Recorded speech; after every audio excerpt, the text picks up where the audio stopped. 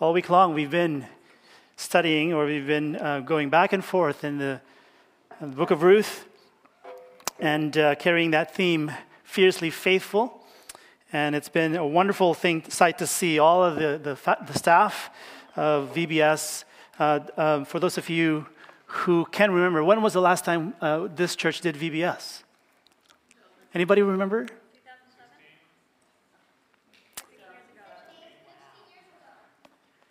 It's been over 16 years ago.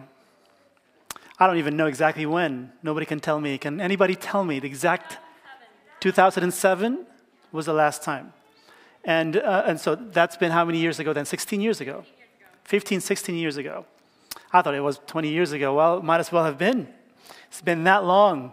And it's a beautiful sight to see. I remember, I think it was in late January or early February when Julie and I decided to go and visit Grace and Jim and the family over at their house. And I had one thing in mind, and that is to ask Grace if she would lead a VBS crew this year. And I did my normal, pitch and saying how important it is to reach out to our children and their families. And lo and behold, she said yes. She said yes. And so that's been the beginning of something beautifully ordinary, as I call it, as you will see in today's sermon, and something that I would love repeated year in, year out, every single year from now on, and perhaps even until Jesus comes. VBS is an important part of our outreach to our community, and for good reasons that you will find out soon enough. But before we get into the sermon for today, would you please bow your heads for prayer? Heavenly Father, here we are, your people. We are here. We are eager to hear a word from you. Please fill our hunger and our thirst for you in Jesus' name. Amen. Naomi's tragedy is part of a bigger tragedy we find in the book of Judges. In the book of Judges, at the very end of that book, on chapter 21 and verse 25, we find these cryptic words. In those days, there was no king in Israel. All the people did what was right in their own eyes. All the people did what was right in their own eyes. I felt a bit like that when I was driving in the streets of Manila for about a week and a half. When we were vacationing, it was really not so much a vacation. It was a combination of vacation and a business trip. And when I realized what I had really known all along, but it was kind of different when you're driving as when you're just kind of a passenger when you're just growing up, that the rules, the traffic rules in the Philippines a lot of times are optional.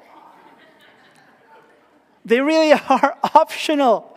And so I start, as soon as we landed in Manila, we had spent about 10, 11 days on the island of Palawan. If you can Google that sometime, you will find out that Palawan is stretched out on the western seaboard, western side of the Philippine Islands, just right around the middle part of the Philippine Islands, all the way down to about the southern part, and it goes from northeast to southwest like a chili pepper.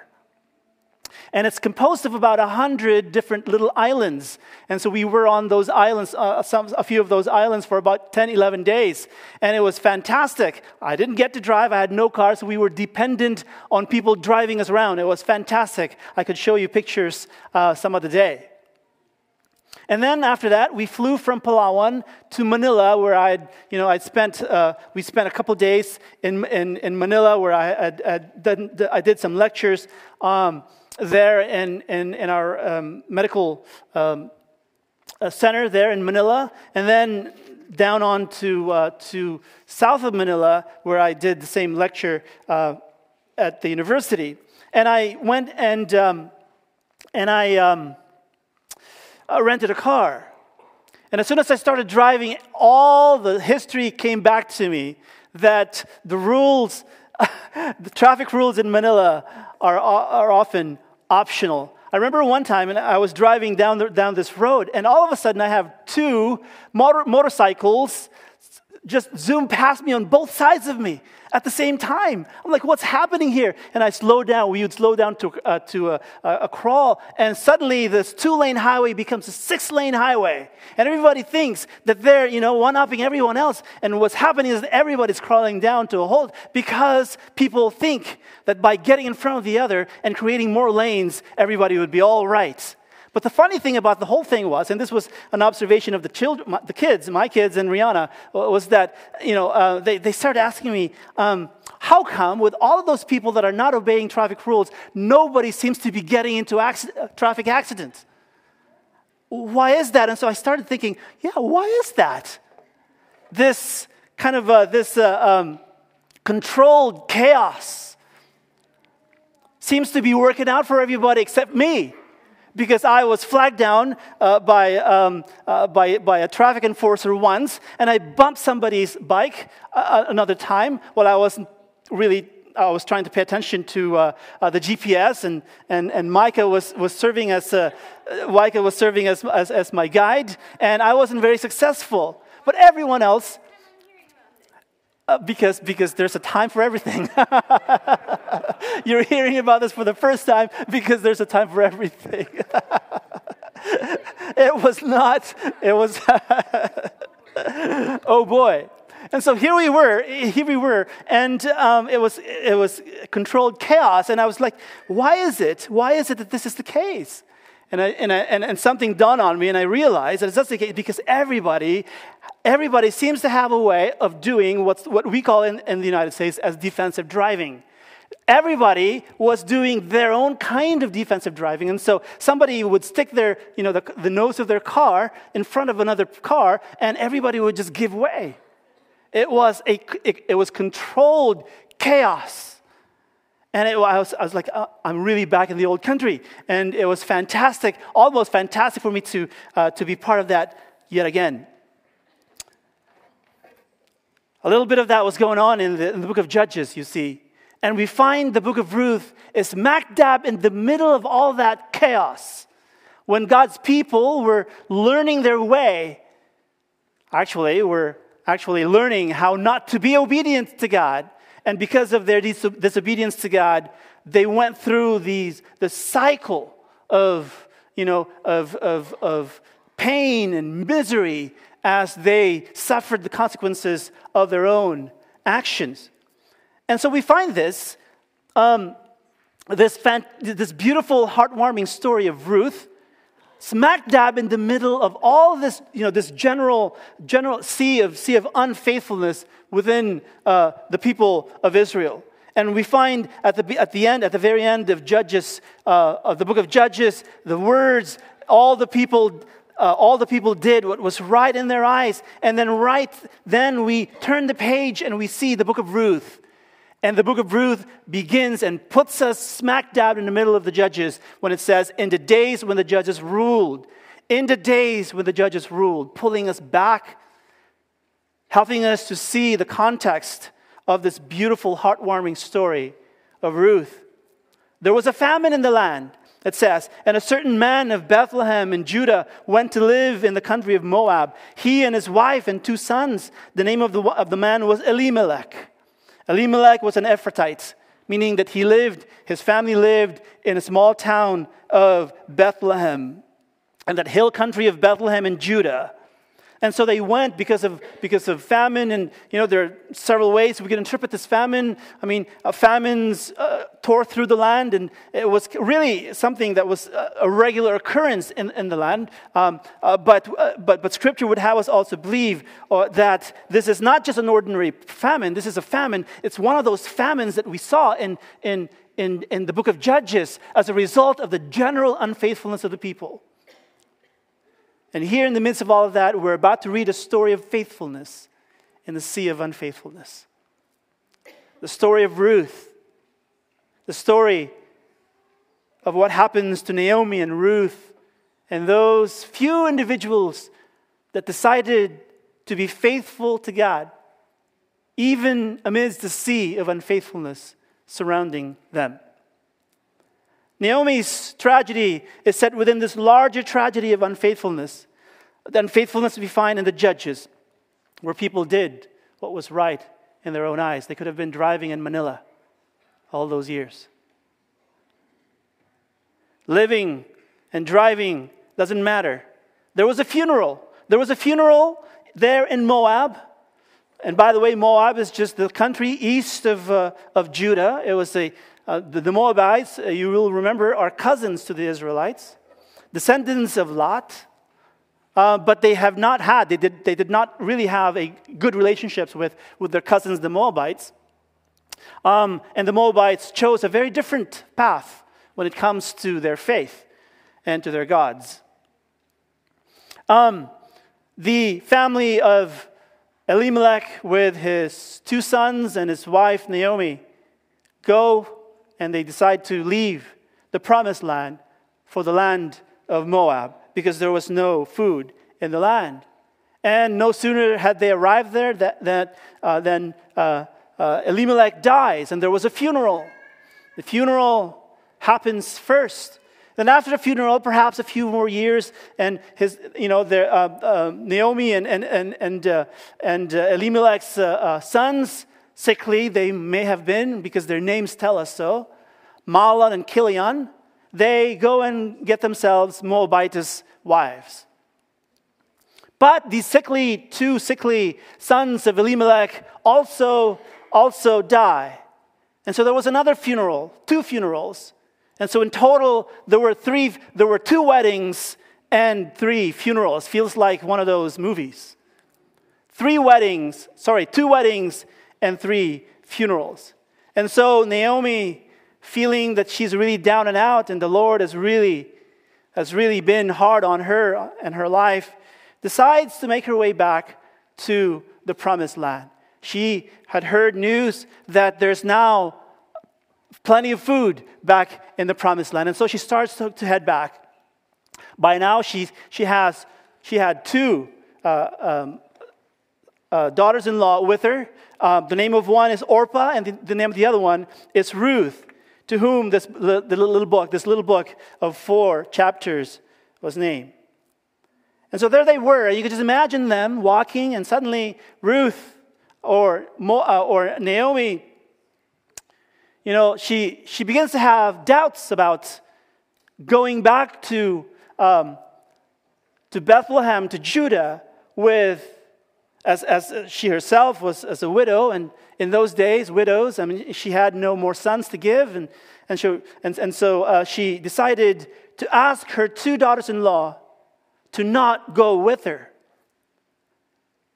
This faith of Naomi to watch out for her own daughters-in-law and deciding as well to remain faithful to God despite of the fact that life has been hard was something that was not taken for granted.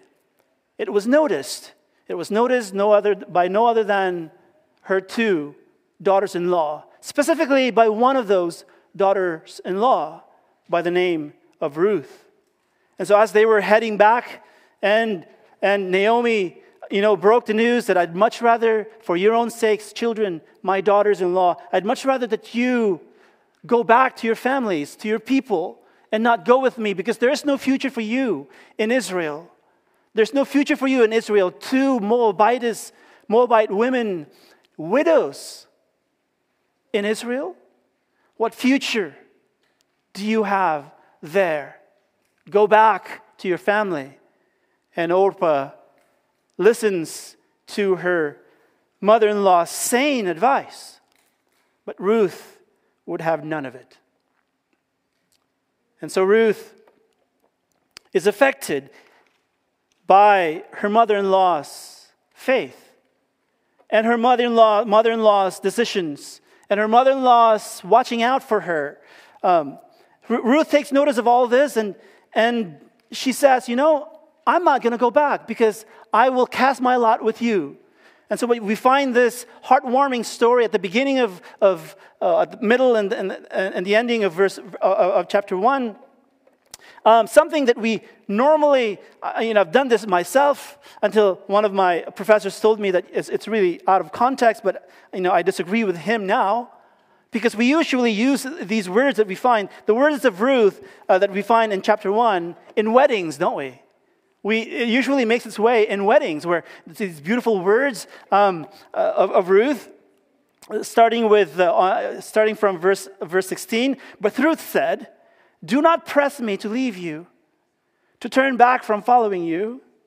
And then these beautiful words, "Where you go, I will go. Where you lodge, I will lodge. Your people shall be my people, and your God, my God. Where you die, I will die, and there I will be buried. May the Lord do thus to me, and more so as well, if even death parts me from you."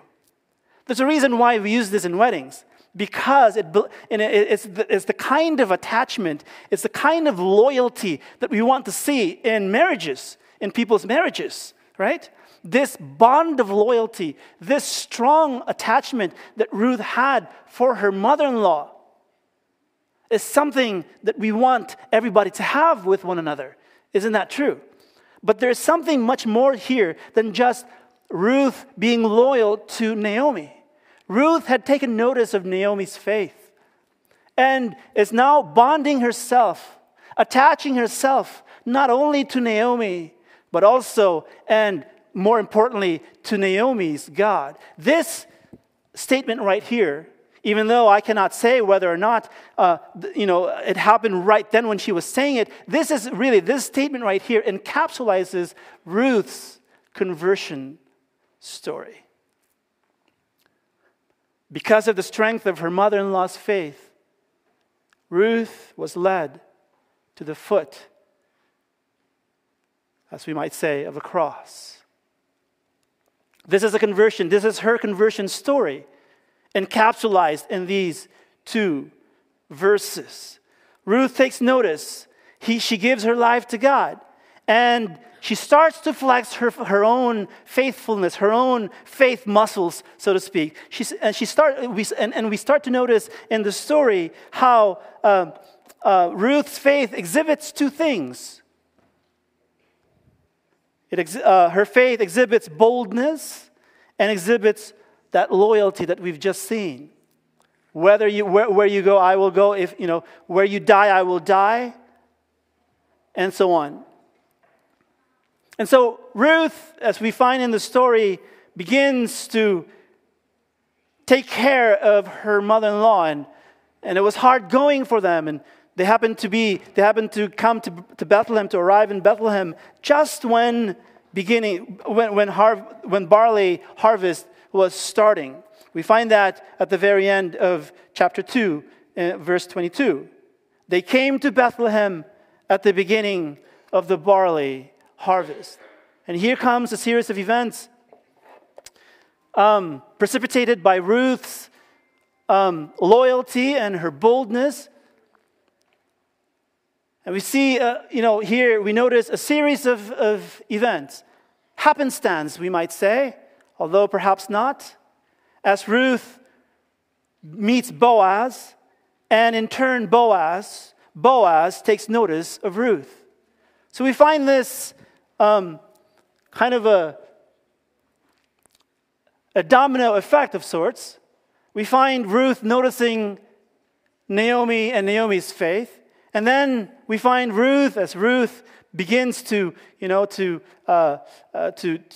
make both ends meet and try to live off, the kindness of the townsfolk there in Bethlehem.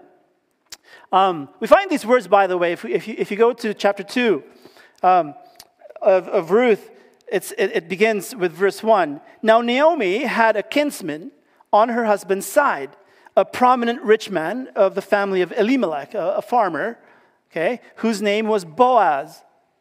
Let me go to the field and glean among the ears of grain behind someone in whose sight I may find favor. She said to her, "Go, my daughter." So now they're planning, we need to eat and there's no food. And so we need to eat. We need to find food. And so verse 3, we're told she went. So Ruth went. She came and gleaned in the field behind the reapers. There's some of you will remember that there's a cultural practice that's actually mandated by the Lord in the Pentateuch, in the first 5 books of Scripture, that that if you own land and you have this field and you're doing harvest, that you are to allow poor people to glean behind the reapers. In fact, remembering that and my own experience of growing up in an agricultural society, actually it was also practiced back there where I grew up. Periodically my mom would let somebody glean behind the reapers. But gleaning behind the reapers, there's not much there, because especially if you own land and you don't have enough people to reap your harvest, you're going to go and hire somebody, and you're not going to hire somebody who's not good at it. You're going to hire somebody that knows how to reap, and they go fast, and they hardly miss a thing. And so gleaning behind the reapers will not produce you a lot of harvest. But Ruth meets Boaz. And Boaz, we're told, is no ordinary man. But our story keeps going, and midway down verse 3 it says, as it happened, I want you to mark cross that or mark that phrase. As it happened, she came to the part of the field belonging to Boaz, who was of the family of Elimelech, perhaps a cousin of Elimelech's. And then in verse 4, just then Boaz came from Bethlehem. Our narrator seems to be telling us that this is sort of a happenstance. As it happened, just then. Then we know the rest of the story. Ruth goes and gleans behind the reapers. And then as Boaz notices this lady, this woman, dutifully picking out what was left behind by these professional reapers, perhaps hired by Boaz because they're good at it. And you can just imagine Boaz looking at this woman and how dutifully she's going about her business, looking for what's left behind the reapers, finding only a few, but never giving up. She keeps going, finding one here, one kernel, another one here, and what have you. And then he takes notice and asks the question, who is this woman? And then they told him who it was. And of course, by that time, everybody in town had heard about this faithful Moabite woman, this widow, this daughter-in-law of another widow.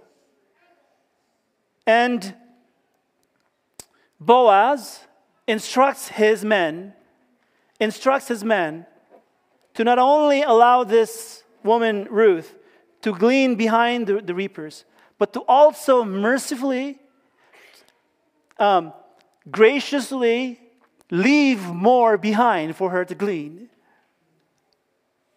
It's an amazing story of how faithfulness begets faithfulness, and how people takes notice of the ordinary things that we do that when we are being faithful to God, and how people notice those things, and how faith creates faith and more faith, and how faith generates more faithfulness to God, even as we go about our business, our ordinary business. Now, Ruth notices Boaz's kindness, and she asks this question in verse 10, middle part. She says, "Why have I found favor in your sight, that you should take notice of me when I am a foreigner?" And then Boaz answers in verse 11. He says, "All that you have done for your mother-in-law since the death of your husband has been fully told me." He's taken notice of her even before he met her. How you left your father and mother and your native land and came to a people that you did not know before. Faith begets faith. And faithfulness begets more faithfulness. And so Ruth takes notice of Naomi. And now Boaz takes notice of Ruth. And now pretty soon the whole town takes notice of what's happening. And something beautiful is being put together here before their very own eyes. And so Boaz and Ruth meet at the threshing floor. As a matter of fact, it was Ruth that instigates the whole thing. Something a little bit, kind of risque, if you were to ask me. But Ruth was able to keep her integrity intact. She, because of her, with her mother-in-law's, advice, she sheds her widow's dress, which in those days would have been a very drab, very black dress, and so on and so forth. And she sheds that, and she instructs her sister, her daughter-in-law, to go and look for Boaz, who Naomi had researched for that day, for that night, that Boaz will be at the threshing floor guarding his harvest, and he's going to be sleeping there tonight. And so I need you to do this. And Ruth follows her mother-in-law's advice. She sleeps at the foot of Boaz and unfolds a section of the blanket covering his feet. And then Boaz is startled in the middle of the night to find this lovely woman, young woman, sleeping at his feet. And then Ruth makes it known, plain to Boaz. You are my nearest kinsman. Will you be my kinsman redeemer? Will you marry me? I mean, it's unheard of in that culture, in that patristic culture, for a woman like Ruth to do this. And Boaz goes to work, and he did not rest the following day until he was able to accomplish what Ruth had requested of him. Take a look at what happens in chapter 4, verse 1. No sooner had Boaz gone up to the gate and sat down there than the next of kin of whom Boaz had spoken came passing by. There again, it seems like something is happening behind the scene here, or somebody is kind of orchestrating the events behind the scene, and whoever this person is going to go unnoticed until the very end of the story. No sooner had Boaz gone up to the gate and sat down than the next of kin, there was a closer person that could marry Ruth. There was a practice, it's called the levirate marriage. We've heard of this time and again in our reading of the Old Testament, that if a close relative of yours, if the man dies and leaves behind a land and a widow, and you are supposed to marry that widow for the sake of that departed relative of yours, to perpetuate his line, his lineage.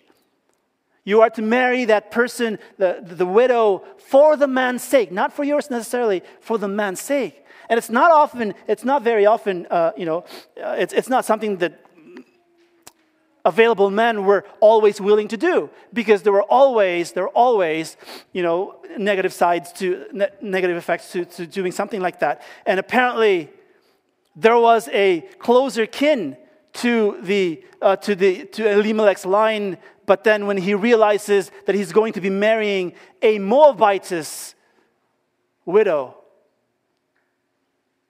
he shirked. And in comes Boaz, and Boaz does the rest.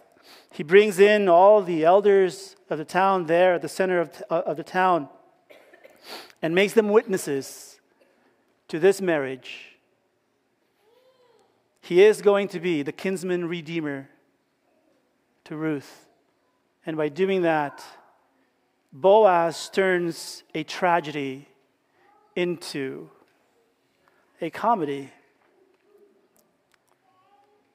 The story that was going to end in the complete annihilation, discontinuance of the line of Elimelech ends up becoming the very line through whom Jesus Christ would come.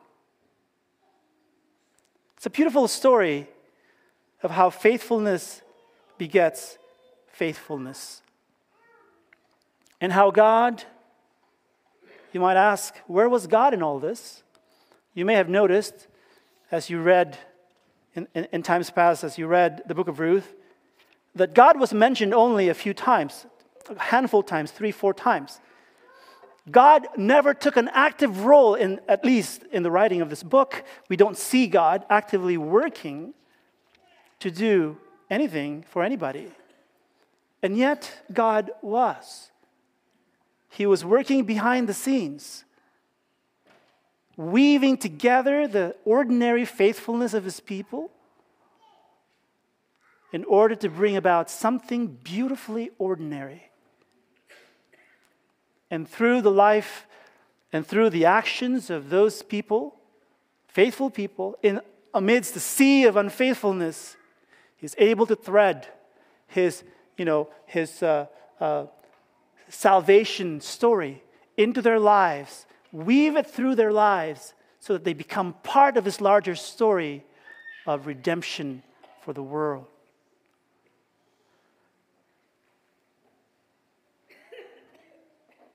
Naomi's faith. Ruth takes notice of Naomi. Ruth's faith. Boaz takes notice of Ruth's faith. God, well, He takes notice the whole time. God was in the background, behind the scenes. And those words that we find in 3 places in the book of Ruth, in chapter 2, verse 3, where it says, as it happened, well, it wasn't just happening. It was God making it happen. And that word, or that phrase, in chapter 2, verse 4 of Ruth, just then when Boaz arrives, well, it wasn't just happenstance. God was weaving their stories together. You feel sometimes that your life is just too ordinary, that it's not being woven by anybody, it doesn't mean a thing? Don't ever think that.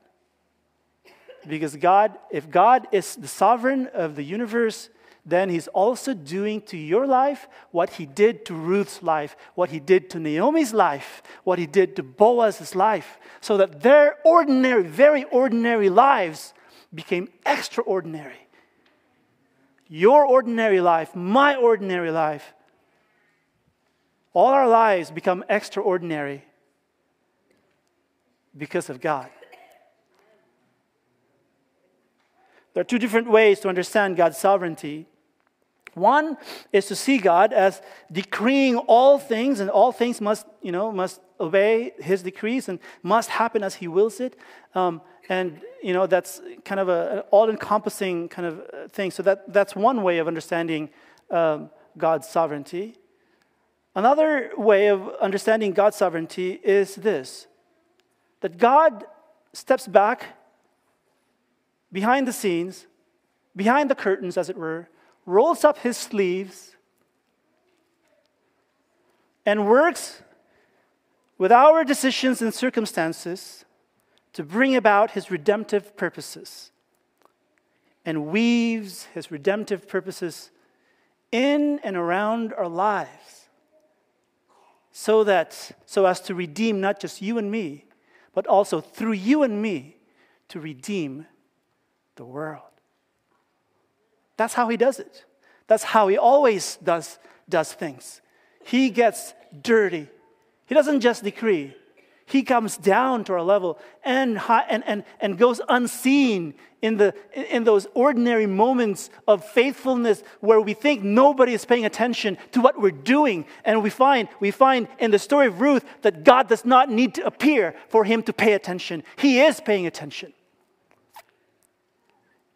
And He is trying to weave your life into the fabric of His story of redemption for the world. Which brings us to why we have started VBS. It may appear to some of you who go back 16, 15 years ago to the last time we did VBS, that our church may have forever graduated from VBS. No, we haven't. We just took a very long rest. Now we're ready to get going again. Because you see, VBS is an example of ordinary faithfulness. All of you that have worked here, unheralded, spoke with one of you and just yesterday, and I wasn't able to go to all of the different stations, and I should have known better because this lady was wearing a shirt that says "Fiercely Faithful." Faithful. Of course, she's a staff, and I made the mistake of asking, "Did you participate this week?" And the question and the retort was, "Where were you all week?" Because I was in that room. I said, "Oh yeah, I was in this," and so the ordinary things that we do, our faithfulness to God matters not only to God, but to everyone who might be paying attention to what we're doing. Because out of our faithfulness might come a Ruth, might come a Boaz. The entire city of Auburn might be paying attention to what we do here, whether we're beautifully carrying out our ordinary lives for the glory of God. They're paying attention, and God is weaving their lives with our lives to put together a tapestry of redemption for everyone. That's why we do VBS, even if it costs a lot of money. And most of you may feel that it's a thankless job. Well, it's not a thankless job. First of all, thank you. Thank you to all of you that have given of yourselves this week. Let's do it again next year, and the year after that, and the year after that. Let's not tire of doing this, because out of our ordinary faithfulness might come a beautiful Ruth and a beautiful Boaz. And for the prospect of those, we'll keep doing this until Jesus comes. So here I want to end by saying thank you to the person who's led the charge for us all this time. And I wish that, I could, I'm thanking all of you, but if I were to give everybody a gift, we would easily double our budget. But my wife and I are inviting you over to our house next Sabbath for a victory party, lunch on us, and you're all invited, all the staff, and even the children and the family. If you care to come to our home, you're most welcome to our home, and let's celebrate together how faithful God has been to us on our very first VBS in over 15 years. So now I want to ask, my wife to come up here. We have a small gift in behalf of the church family, and this gift is not just going to one person. Symbolically, this goes to all of you. We're giving this gift to Grace, and through Grace, this goes out from our heart to you who have helped us in our VBS this year. Grace, would you please come? And I know, let's give her a hand.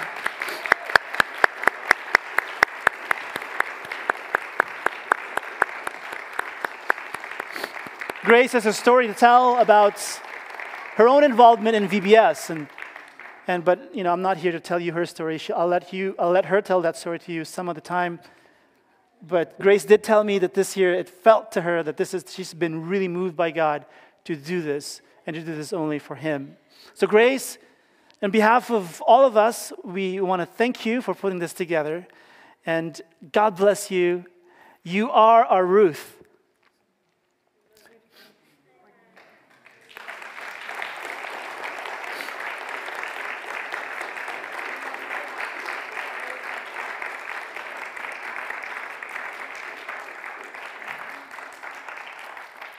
And Jim, there you are, Jim. Thank you for thank you for letting us borrow Ruth. And the boys, thank you so much. Grace, thank you. Thank you so much. Would you like to say something? The mic is right there. It'll pick you up. I guess just one word. Remember, I did a little cheer up here in the beginning. So I said, give me a V. V. Give me a B. B. Give me an S. S. Spells? VBS. I'm going to give you a 3-letter word because that's all I got right now. Give me an O. O. Give me an N. N. And give me an E. Now I want you to go to John 17:21, and that's the dates that we have for VBS, and then you'll know what I'm talking about. Okay? All right. Okay. You'll have to do that after the service. All right, thank you. I'm going to take a little bit of time and read what John 17:20 and 21 says, because Grace talked to us last night, and she said in our little worship all together that we have right before VBS, she said, God impressed me, and this week, July 17 through 21, has been so faithful, and everyone has been so faithful in showing up, and God has been faithful in showing up here. So this is what it says. John 17:20. My prayer is not for them alone. I pray also for those who will believe in me through their message, that all of them may be one, Father, just as you are in me and I am in you. May they also be in us, so that the world may believe that you have sent me. Let us pray. Now to God, who is able to strengthen you according to my gospel and the proclamation of Jesus Christ, according to the revelation of the mystery that was kept secret for long ages, but is now disclosed, and through the prophetic writings is made known to all the Gentiles, according to the command of the eternal God, to bring about the obedience of faith to the only wise God, through Jesus Christ, to whom be the glory forever. Amen. The Lord be with you. God bless you. Have a great Sabbath. We'll see you again next Sabbath.